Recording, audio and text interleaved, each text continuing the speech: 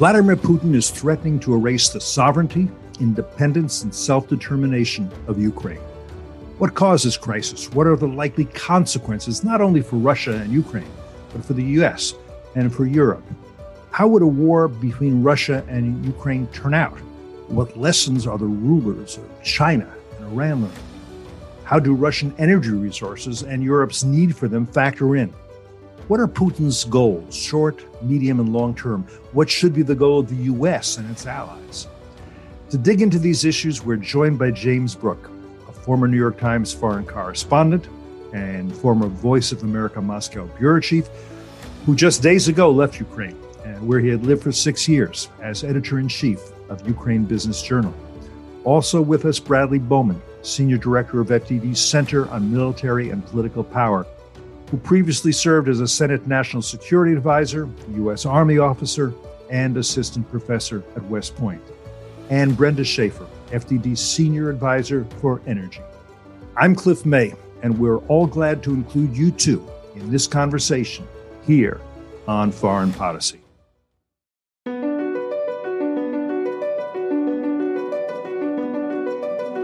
Either the U.S. enforces some rules in the world, or there are no rules. Every U.S. president has tried to diminish tension with Russia, has reached out to the Russians. Most of those have failed, especially when Vladimir Putin became the leader. They're still killing guys who joined the jihad in 1979 or 1980 or 1981. We're still in the game. We are seeing a ramp up in North Korean cyber capabilities over the last decade. Iran is basically putting forth these claims of nuclear innocence, that they are doing nothing wrong, that there are no violations, and that's just factually not correct. You could see mass destruction within Israel as a result of this precision project that Iran has undertaken.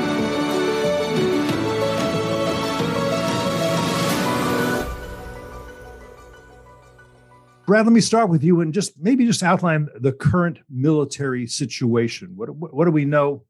What don't we know? What do we think is going on? Thank you, Cliff. It's a real honor to join you and Brenda and Jim to discuss this topic.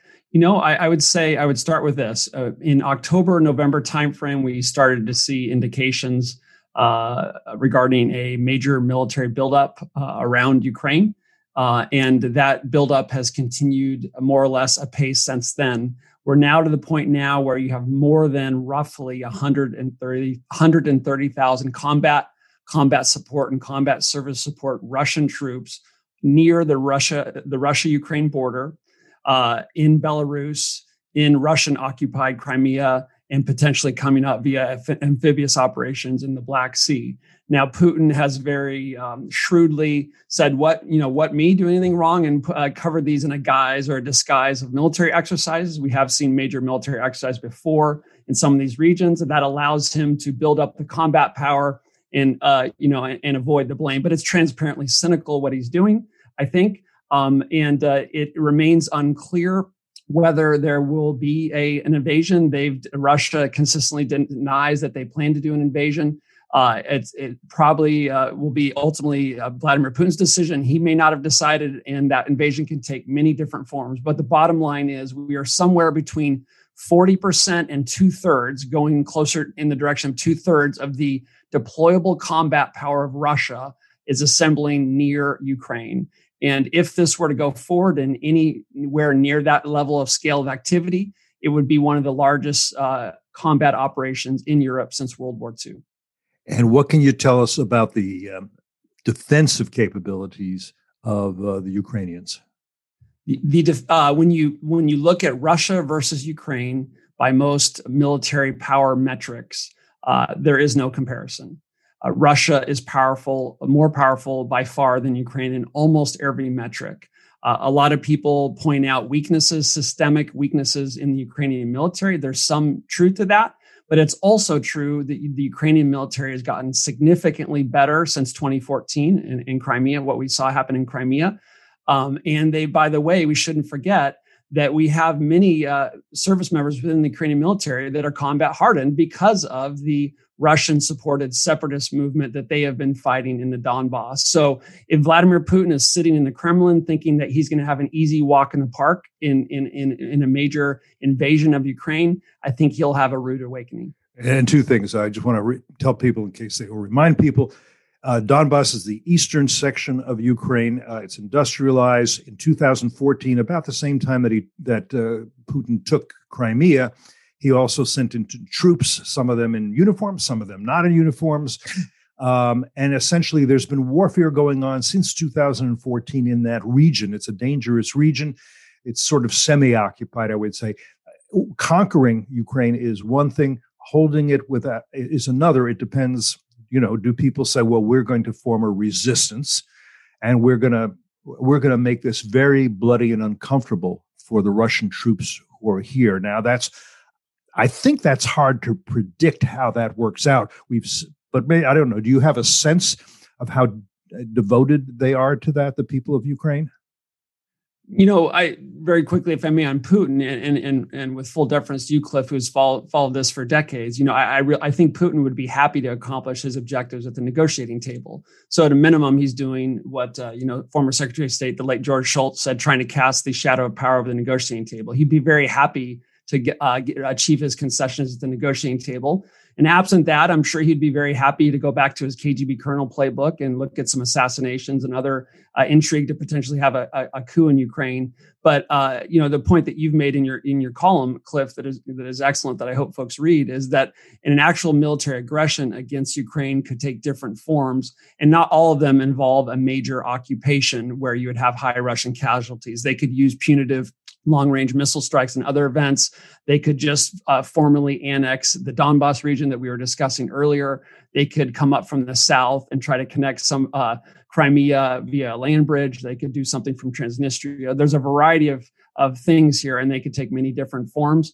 And I think those many different forms will determine how many Russian casualties we'll see and in what areas they're fighting. As Jim knows better than me, you'll see different levels of opposition from Ukrainians. And I'll just make the one point and then ask you one more question before I move on. The column that you refer to is on the Washington Times website on Tuesday night, in the paper Wednesday morning on the FDD.org website as well. I just want to make this clear. Ukraine, we're going to discuss this more, but Ukraine is not a NATO member. American troops, NATO troops will not fight inside Ukraine. Neither are Ukrainians asking that they do so. What they have been asking for is that they get the lethal military equipment they need to better defend themselves by themselves. I just think that's an important point, because you see some places would say, why should we go in there and fight for Ukraine? Well, no one's talking about us doing that. No, that's such an important point, Cliff, and I'm so glad you emphasized just a quick additional comment on that. You're exactly right. I'm a big believer in the value of the North Atlantic Alliance. I think it's a major grand strategic asset for the United States. Putin is a wonderful advertisement for the value of NATO membership, because he's done what he did to Georgia in 2008, and he's done what he did in Crimea in 2014 and in the Donbass. And because both Ukraine and Georgia are not NATO members, and his number one demand that he's saying is that he doesn't want Ukraine to become a NATO member. And of course, Putin's own actions are creating the primary reason why Ukraine would like to be a member. And so exactly, the Biden administration said, we're not going to deploy U.S. combat forces to fight Russia and Ukraine. Ukraine's not asking for that. They are pleading for weapons. We've seen I have a piece in Defense News where I've talked about how the Biden administration was very slow to respond to those requests. We have seen 6 shipments now arrive in there. Those are positive, but I think they're entirely insufficient, and they're certainly belated. All right, they're going to come back to NATO, I hope, because I got more questions than that. I'm going to go to Jim. Jim, you've lived in Russia, you've lived in Ukraine. Putin says, and he said it particularly in an essay that I think he wrote or somebody helped him write, but I'm pretty convinced it was his views. About a 5,000-word essay came out last July. And the basis of it is that, hey, guys, Russia and Ukraine are not 2 separate countries. They're one country. Now, during the Soviet era, we may believe that this was a separate, equal republic of the Soviet Union. Ha, ha, ha. This is Russia. Who are you guys kidding? Talk to us a little about that. And in particular, talk to us about how Ukrainians see it and how most Russians see it, too. Do they see it? How dare these guys break off with us? Or do they say, no, they're okay? Yeah, I think Putin sort of sees Ukraine as a big Texas, where people talk funny, carry guns, and have right politics. So, but an integral part of his view of the Russian Empire.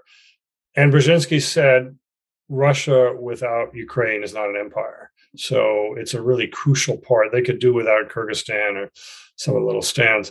I think in terms of what the Russian, and I lived there for 8 years, it's like the U.S. and Canada. I mean, there isn't a lot of difference between Americans and English-speaking Canadians, and I know we can debate that, but they're intermarried. They're very friendly relation on the people level, very friendly relations. But the Russians have been inculcated with this very hysterical propaganda for the last 8 years since the invasion of the Donbass, and they believe that Ukraine is run by Nazis. It has the only Jewish president outside of Israel, but it's run by Nazis. And when Zelensky took over, there was actually a Jewish prime minister. Once again, only Israel had that twofer. It's irrational. And there's been a poll of young Russian men between 18 and 25 who would be doing the fighting, and they're not really interested in this battle against Ukraine. On the Ukraine side, Ukraine has moved on. Putin has lost the hearts and minds of Ukraine. And you can argue that Putin really, in a backhanded way, is the father of Ukrainian nationalism. We see, we call it a secessionist or a civil war. The Ukrainians, like 80%, see this as Russia attacking Ukraine, not just now, but going back to 2014. So they see that for 8 years, they've been waging war to defend their country against Ukraine. You've got the second largest land army in Europe after Russia, 250,000 men. Many of them cycled through there. They all have, boyfriends, girlfriends, parents, a larger group. So the Ukrainian fighting force is not so bad. They've got, I think, 6,500 tanks. And the British Army has like 250. So, I wouldn't write them off by any means. But Putin has lost Ukraine, religion, language, and the military. Just look at language.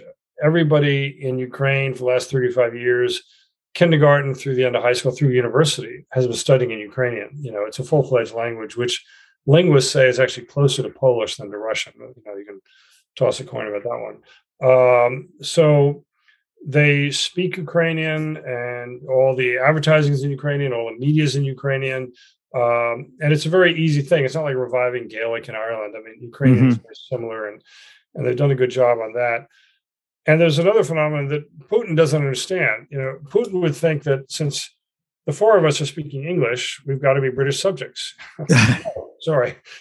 There's more to language than, and language is not nationality. But he thinks that because there may be 10,000 native speakers, 10 million of Russian inside Ukraine, first language speakers, that they should be run by Moscow. Well, there's this phenomenon called the Russian-speaking Ukrainian patriot, which Putin doesn't quite capiche, doesn't get it. And he discovered, to his mortification, when they tried to declare people's republics in other cities of Ukraine, and the people did not respond. And so language is big. The religion, on Putin's watch, for the first time in, I think, 350 years, Ukraine's has a national Orthodox church recognized by the Patriarch in Constantinople, 334 years. And that happened 2 years ago. And about half the parishes in Ukraine have migrated away from the control of Moscow to the control of Kyiv. Now, the Moscow churches, they did things like they refused to bury soldiers coming back from the front line. That went over like a lead balloon in villages. It's like, where are these guys getting off? So you got a separate church, you got a separate language, and the army, once again, is very strong, and they've just announced they're going to bring in another 100,000. You've got a territorial defense. I was talking to a friend of mine in Kyiv, and he said, he's supposed to have a date a couple weekends ago, but the woman was out attending sniper school. Not great. They couldn't go together. It sounds like a great date to me. I don't know for her. So there's a real mobilization, and 50% in polls, 50% of Ukrainians say they will physically fight Russia. Another 20% say they'll engage in civil disobedience. Something that Putin would like to forget, but from 1944 to 1954, more Soviet security personnel were killed in Western Ukraine than during the 10-year Soviet occupation of Afghanistan. So we think the Mujahideen and the Taliban are pretty scary people, which they are. But, the Ukrainians took their toll during that decade because they did not want to be part of the Soviet Union. You've also had a real decommunization, which is a big word for tearing down Lenin statues. It's called Lenin Pad. And every single Lenin statue in Ukraine has been torn down over the last 8 years. There are two left, and they're both in Chernobyl, which is sort of a Soviet theme park. But all the May 1 towns and the October collectives, all these Soviet names have been changed. Now, what's also happened is many times they've been replaced by the names of the partisan and the Ukrainian National Resistance Army heroes who have their own controversies behind them. But you've had maybe 7 years of glorification of the anti-Moscow resistance of 44 to 54. And movie after movie glorifying the men and women that stood up and where they were couriers and they were doing sabotage. And so this has been the mood inside Ukraine for the last 8 years. These are the films that people are watching. And so that is something that Putin's going to have to deal with if he makes the move in. Now, one thing, just to follow up on what Brad was saying about the non-conventional warfare, we all know about hybrid. What Putin could do, which would really essentially kill Ukraine, is to blockade the Black Sea ports. Ukraine is one of the top 5 world food powers in terms of exporting food, and the Chinese would not be happy about this. But they have a huge Russian Navy presence in Sevastopol, in Crimea, and they could very easily blockade the ports. And only 20% of Ukraine's exports travel by rail west to the EU. So that is a very concerning element. By the way, a note on timing, as long as you brought it up. I don't think that Vladimir Putin wants to insult or anger Xi Jinping in any way. And for that reason, I would predict that between February 4th and February 20th, there is no invasion. Now, why do I say that? Because that's when the Olympics are, and Xi Jinping wants the news media to focus on that. Then after February 20th, the window is a little limited because he will want to go in while the ground is frozen hard so that his tanks and other such heavy vehicles can maneuver. He won't want to go in once the spring thaw begins. We don't know exactly when that ends, but sometime in March, that'll be the end of the real window of opportunity for him if he wants to have a land invasion. Yeah, and I think the German troops found that Ukraine in March was a sea of mud. It's big mud season. And I covered the Sochi Winter Olympics in Russia in 2014.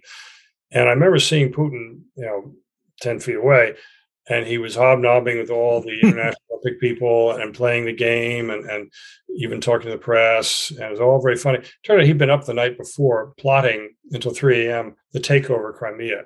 He just wanted the darn Olympics to be over, and then he'd do it. And going back to the Chinese, there's that famous picture of the Chinese premier talking to George W. in Beijing for the Summer Olympics. And at the same time, Putin was cutting Georgia in half. And it was a major distraction. And I think the Chinese were really pissed at that, to have that sideshow going on. So I agree with you. I think he will not move during the Olympics. There's another point I want to get in before we move to Brenda. And that is, you know, because you've seen my column, my sort of theory on this is that, and I've been a Putin watcher for a long time. And it's kind of funny just to note that I was an exchange student in the Soviet Union many, many years ago at Leningrad State University at the same time that Putin was a student at Leningrad State University. Again, I'm not going to claim that we hung out together and drank brewskis and had a good time, but we were there, and I followed him for a long time. So I think he believes and with some justification, that he is the Tsar, the emperor of Russia, and that his mission is to restore the Russian Empire, which fell apart when it was in the Cold War. And that means a lot of things, because the Russian Empire, which became the Soviet Empire, the Soviets were not going to give up anything, even though they were going to claim they were anti-imperialist, including Central Asia, as you know, and then eventually Eastern Europe became theirs. And Putin has, I think, ambitions for all of that eventually. But particularly, as you know, Jim, the proper title was Tsar of all the Russias. And all the Russias meant Belarus, White Russia. And of course, the Russia that's 11 time zones all the way to the Far East, where I know you've been. We've talked when you were there. But it also meant Little Russia, or the frontier of Russia. Ukraine means essentially frontier.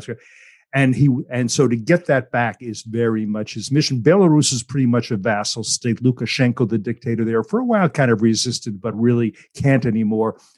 And as demonstrated by the fact we've got Russian troops pointing at Ukraine from Belarus right now. So I think that's important. There's one other thing.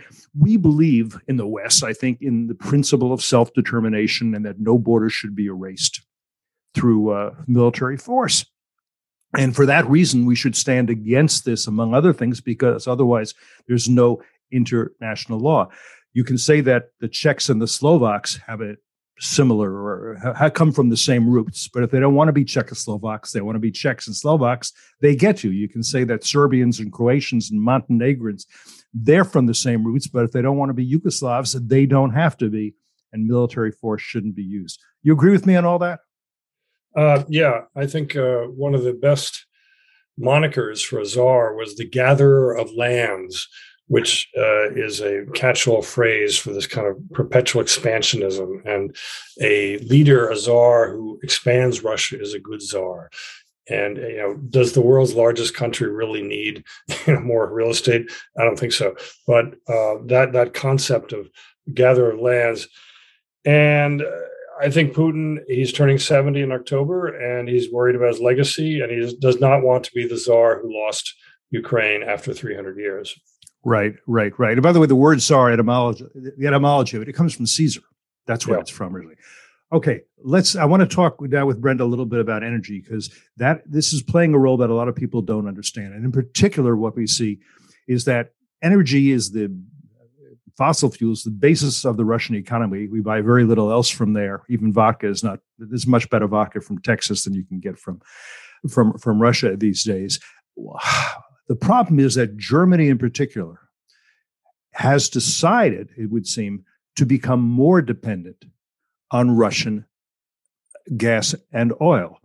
Very odd, it seems to me, maybe you can explain if there's any logic to it, Brenda, that the Germans under Angela Merkel decided to close down their nuclear power plants, which have zero emissions. And instead, they've been building Nord Stream 2 to bring in additional fossil fuels. Most the administrations before this one were against it. Biden decided essentially to give his blessing. Maybe he thought this was a gesture that would be reciprocated, that the Germans would appreciate, that Russia would appreciate, and that would help things. But it didn't turn out that way. Is there a logic to this that I'm not understanding? First thing, I think this crisis has huge implications for both oil and natural gas. So I think that media tends to focus on natural gas because that's, Ukraine as a former major, transit state of Russian gas. But with such a tight global oil market, above $90 easily, we can get to $100 a barrel, which would have, it's huge economic implications, but also psychological, political implications, for domestically for the United States. And Russia, even by just holding back a little bit of oil production, which is a lot less accountable. When you have gas stoppages, you see it, right? Like the pressure goes down. It's very clear that the gas isn't flowing. With oil, if they just release 300,000 barrels less a day, that's enough to pop up the price. Probably another $3-4 towards 100. And it's a lot less accountable because that's more like self-accounting with oil. So when I'm concerned about the oil issue, gas is in the background. But I think that the West or the United States has supersized Nord Stream 2. We've turned it into something much more strategic than it is. And then, yes, in a way, because of that, those policies, this is, I think, part of the goals of Putin in this current round with Ukraine. But it really isn't additional Russian gas to Europe. It's a new route. In my opinion, I'd love, maybe James, if you feel differently on this, I'd love to hear your opinion. I think actually getting Ukraine off its pusher is actually good for the Ukrainian economy, Ukrainian politics. We're talking about $1 billion, $1.5 billion a year transit fees. It's really not that essential if your whole budget depends on $1.5 billion. And we've just turned this into a symbolic issue when it's really a lot less important than it looks. I agree. The optics of, there's a couple decisions, releasing the sanctions on Nord Stream 2 at the height of a conflict with Russia. Even the administration's decision to withdraw support from the East Med pipeline, from Israel, Cyprus, and Greece. That pipeline never had any commercial support. It was not going to happen. But the optics of withdrawing support while you're having a crisis with Russia over Ukraine, the timing seems pretty, quite problematic. Yeah, Jim, I'd love to hear your thoughts on that. Right. I think, you're correct that the gas going across Ukraine has dwindled to about 20% of where it was at the height of the Soviet era. Let's put it that way. Maybe 25%. But it still has a geostrategic value. In other words, if Russia does not depend on this route, it's kind of, their hands are not tied for attacking Ukraine. There's no downside for them. They can still meet their markets. I think Putin is playing this fairly carefully in that he's not given the Europeans extra gas. As you know, the reservoirs are dangerously low, especially in some countries. But he's kind of meeting his contracts. So on one level, it looks like he's being a good businessman, so to speak. But he's getting a huge run up. The price of gas in Europe has increased eightfold. He's making money hand over fist on this. Now, I think he realizes that he can't. I was reading an essay about, can he shut the gas off entirely to Europe? And that would be very bad for Ukraine, because the slow Europeans would finally realize they are too dependent on Russian gas and would work on alternatives. And, alternatives are Norwegian and North African, even Nigerian gas, LNG, obviously. I think there's another thing that we Americans don't take that seriously, which is the wind and solar renewables. But the Europeans take it very seriously, and they have this sort of green 30-30 plan. And that's really going to hurt Russia. I mean, there's some thought that Putin may act this winter because his power is at its peak. Europe's dependency on his gas is at its peak. And that, there was a day last March, the British Isles are quite windy, but a hurricane blew across the British Isles and supplied half of their electricity. This is not a fringe thing. Everyone curses Scotland's weather because it's so darn windy. Well, now Scotland is not known for North Sea oil; it's known for their wind power. And I think if you play this out, 2020 is 18 years from now or so. Europe will be importing a lot less gas from Putin, and he'll have much less leverage over Europeans. Let me jump in. Go ahead. Respond, Brenda. Yeah, two things. One on the current European gas crisis, both price, security of price and security of supply. Yes, Russia is a factor, but Putin walked into an open door, a door that the EU opened for him. Exactly as one point, this idea that finance majors with the game theory thought, let's don't have contracts. And then these little models and that, with the price surge, it'll bring gas to Europe, right? Well, basically that's like saying, hey, I have a way for you to have a cheaper car. Don't pay your insurance payments. Sure, that would be cheaper, right? But, Europe basically set itself up for this crisis. It sits next to the biggest reservoirs of gas in the world. Russia, North Africa, East Med, Caspian, even eventually, at some point Iran. And instead of making deals and tying itself and getting the cheaper pipeline gas, it decided to tie itself to the international LNG, liquefied natural gas markets, which is much more expensive, much more volatile. I mean, basically by moving over to hub-based prices, it helped Russia because Russia is the swing producer. And I would also say, I have to say, I disagree about the sort of near-term green future for Europe, because we forget all the time, every U.S. policymaker, European policymaker, that today's renewables go hand in hand with natural gas. That 50% win that you talk about was dependent on 95% gas being available and keeping the baseload fuel stable. So I think actually current generation of renewables, it's actually creates demand for natural gas more than the opposite. Brad, let me play devil's advocate or Putin's advocate here for a second, in the sense that, look, people say, hey, we didn't want Soviet missiles in Cuba. He doesn't want American missiles in Eastern Europe. He claims that NATO is a threat to him. Any legitimacy to his claim that NATO is a threat to him?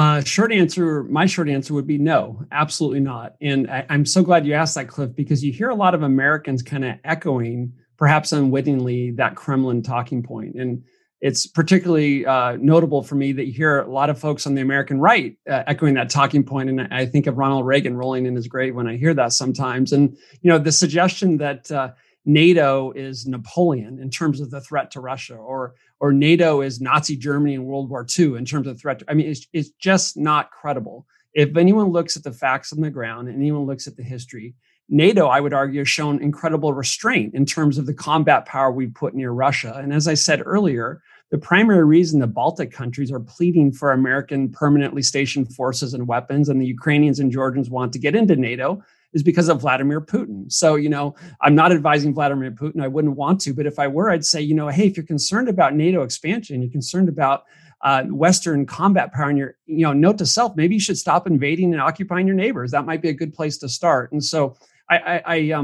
this idea that there's something comparable, and you have to look at the nature of the weapons too, right? I was working in the Senate when the Obama administration refused to provide weapons to Ukraine to arm itself. And it was based on this what I call the provocation premise, which is related to what H.R. McMaster has called strategic narcissism, where we think everything bad that happens in the world is because a reaction to us. And I just always like to echo what he says, and that is sometimes there's just authoritarian thugs that are going to take what they can get, and sometimes they're terrorists who want to kill us, and we just have to decide how we respond. And as Jim has said eloquently, and Cliff, as you have written eloquently, Putin wants to reconstitute as much of the Soviet Union as possible. He's got a worldview of might makes right, and that's directly contradictory to the post-World War II order of self-determination, international borders, and rule of law. And American has to decide whether we want to listen to the wisdom of Winston Churchill when he said appeasement is feeding someone else to the crocodile in hopes that he'll eat you last. We should not feed Ukraine to the crocodile. That will not go well. The only reason nations want to join NATO is because they fear somebody, and that generally is Putin, who they fear. And I think we believe that a free nation, a more democratic nation, should have the right to join a defensive pact if it wants to, and not be vetoed by a neighboring dictator, which is what Putin is saying we should not only recognize, but guarantee in a treaty. And he's not asking, and that's not a request, that is a demand he is making. You will guarantee that you will never admit NATO. It would actually be easier for him to say to, and he may, to the Ukrainians, I want you to guarantee to me that you'll never apply to join NATO. That would be harder for us to stop. One thing I wanted to get back to, I think you're absolutely right, Jim, that since 2014, with the taking of Crimea, with the taking of Donbass in the east, with all that's gone on, Putin has done more for Ukrainian patriotism than anybody in world history. But it's worth remembering, because people don't, what happened in the Soviet era. And I'm thinking in particular of the Holodomor. Am I pronouncing it right? Holodomor. Which means, right, it means extermination by famine. This was a famine that was imposed by Stalin on the Ukraine because they weren't collected. He was engineered. He actually sent the Ukrainian troops to Siberia and they locked off villages and let them starve to death, and they killed 2 to 4 million people out of a larger population of maybe 18 million. And it's a traumatic thing. And the largest museum in Ukraine is now being built honoring Holodomor. And this is something that obviously was suppressed during the Soviet era and only kind of dribbled out a little bit. But once going back to the 30 years of independence and people learning to speak Ukrainian, they all know about the Holodomor. They all have watched these interviews with survivors. It's a central thing. And the Russians say, well, there was a lot of people killed in Kazakhstan and Rostov and sort of thing. But this was really designed to subdue the Ukrainians, who always were hard to control. And to the extent that until Stalin had starved the Ukrainians into submission, then he moved the capital from Kharkiv, which is about 50 miles from the Russian border, to Kyiv, to central Ukraine, because he traumatized and depopulated much of the country. And he felt that he was secure having the capital of Ukraine back in Kyiv. So that's very central, and it's incontrovertible. And the Russian protests sort of go over people's heads. They don't really take them seriously. We're running low on time, but there's at least a couple of subjects I need to get in here. I think it's important for people to understand. And this one, I guess, Brad, you answer this one, but anybody who wants to. And the question is, what is the Budapest Memorandum? Hint, it is not a Robert Ludlum novel. You want to answer that? I can take a swing, or Jim can. Whatever. Go ahead. Take a Bottom swing. line is, I don't think we can be talking enough about the Budapest Memorandum, because what it is in 20 seconds or less is and Jim, or you can correct me if I get the details wrong. It's a memorandum signed by Moscow, by Ukraine, by the United States, and I believe the United Kingdom, in which Ukraine agreed to give up the Russian nuclear weapons on its territory in return for guarantees from all parties, but obviously Russia, that they would not use military force against Ukraine and threaten it or use it. So Russia is in direct violation of the Budapest Memorandum right now. And Ukraine's saying, boy, maybe I didn't, wish I hadn't given up those nuclear weapons. But I mean, this is that's the central issue. And anyone who's been paying attention for the last decade or two, though, shouldn't be surprised that Russia doesn't feel constrained by its commitments. I think INF Treaty and otherwise. So they're being consistent least and blowing off their treaty and commitments and other obligations. Yeah, Brad, point. Go ahead. We forget that 30 years ago, Ukraine was the world's third largest nuclear power. They gave all these Soviet nuclear weapons back to Russia in return for a piece of paper. Now, there are a couple of implications there. One is Ukrainians don't go for Finlandization and pieces of paper that will respect their sovereignty or their neutrality. But unfortunately, other countries that we're watching, Americans don't really know what Budapest Memorandum is. The North Koreans know, and the Iranians know that you can sign a treaty, give up your nuclear weapons, and get hit over the head. Right. And the Chinese know, because of they had an agreement with Britain that Hong Kong the rights of and freedoms of people of Hong Kong would be respected, and they violated that. If treaties can be violated with impunity, if giving up nuclear weapons is a bad idea, we are shaping an international environment that is not friendly to American values and interests. Two more questions I'm going to do, and then I'll let you, if you have other points that you really want to get in, I'll give you a chance to do that too. One is this. I'm going to be bipartisan about this. After 2014, the United States and its NATO allies should have said, we have a problem with Putin.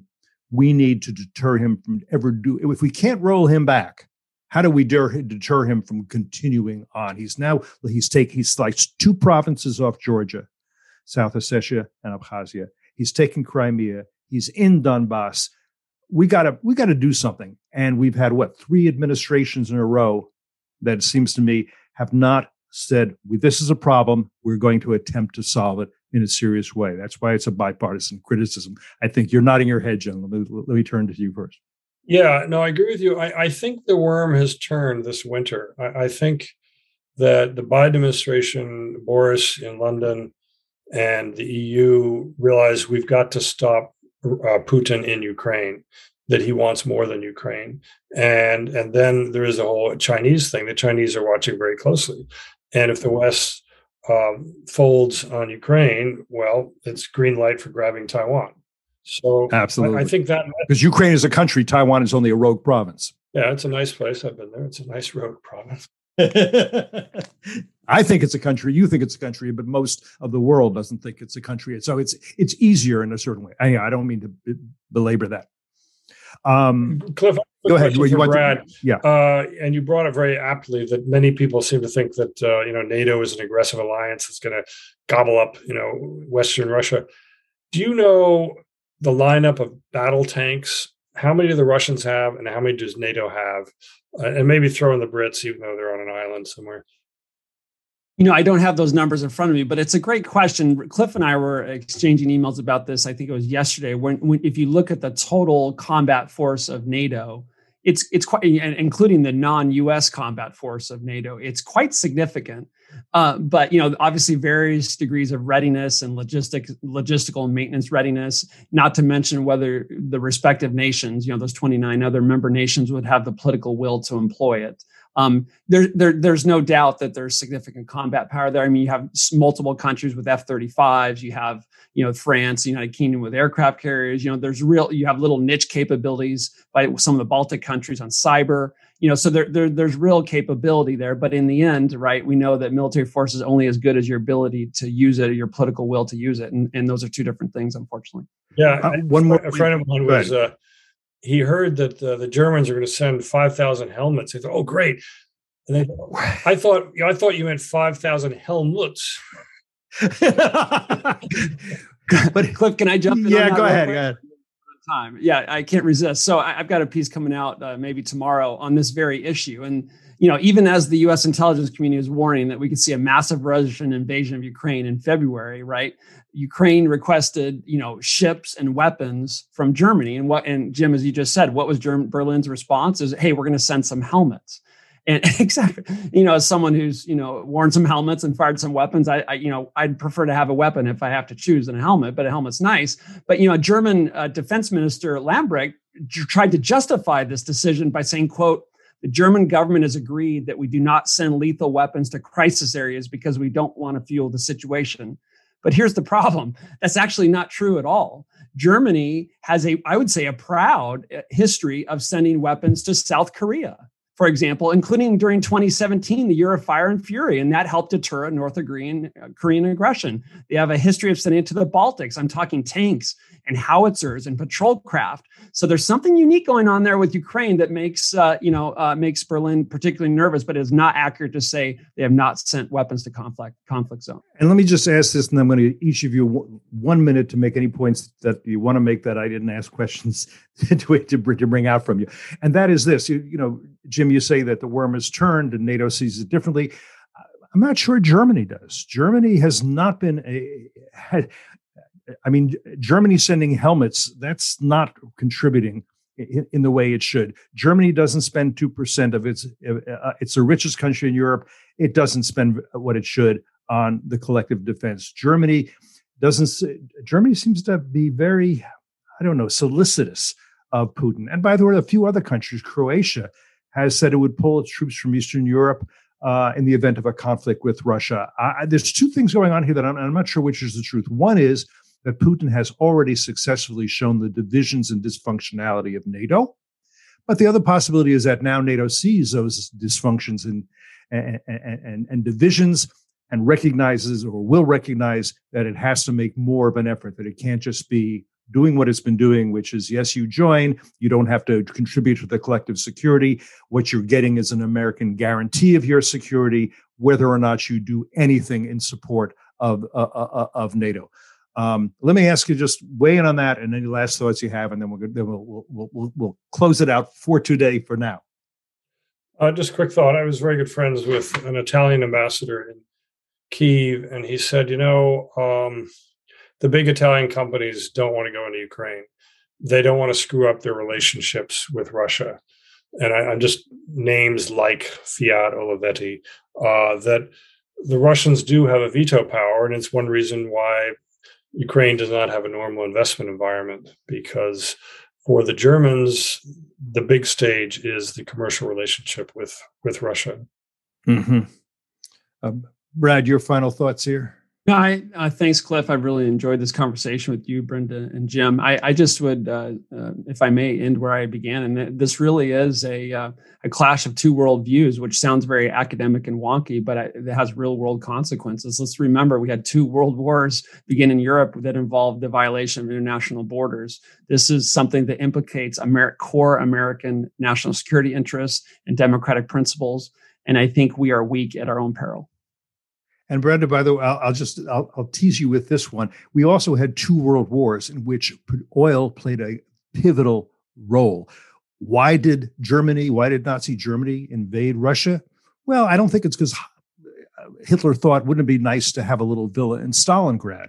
I think he wanted the oil of the Caspian and needed it because he didn't have enough oil for his tanks, as we learned at the Battle of the Bulge, when his tanks ran out of fuel and were bombed like sitting ducks. And World War I, it was very much about oil-powered weaponry. That's very much what the war was about. So let me get your final thoughts on all this, if you can. It's a hard question, I know. Sure.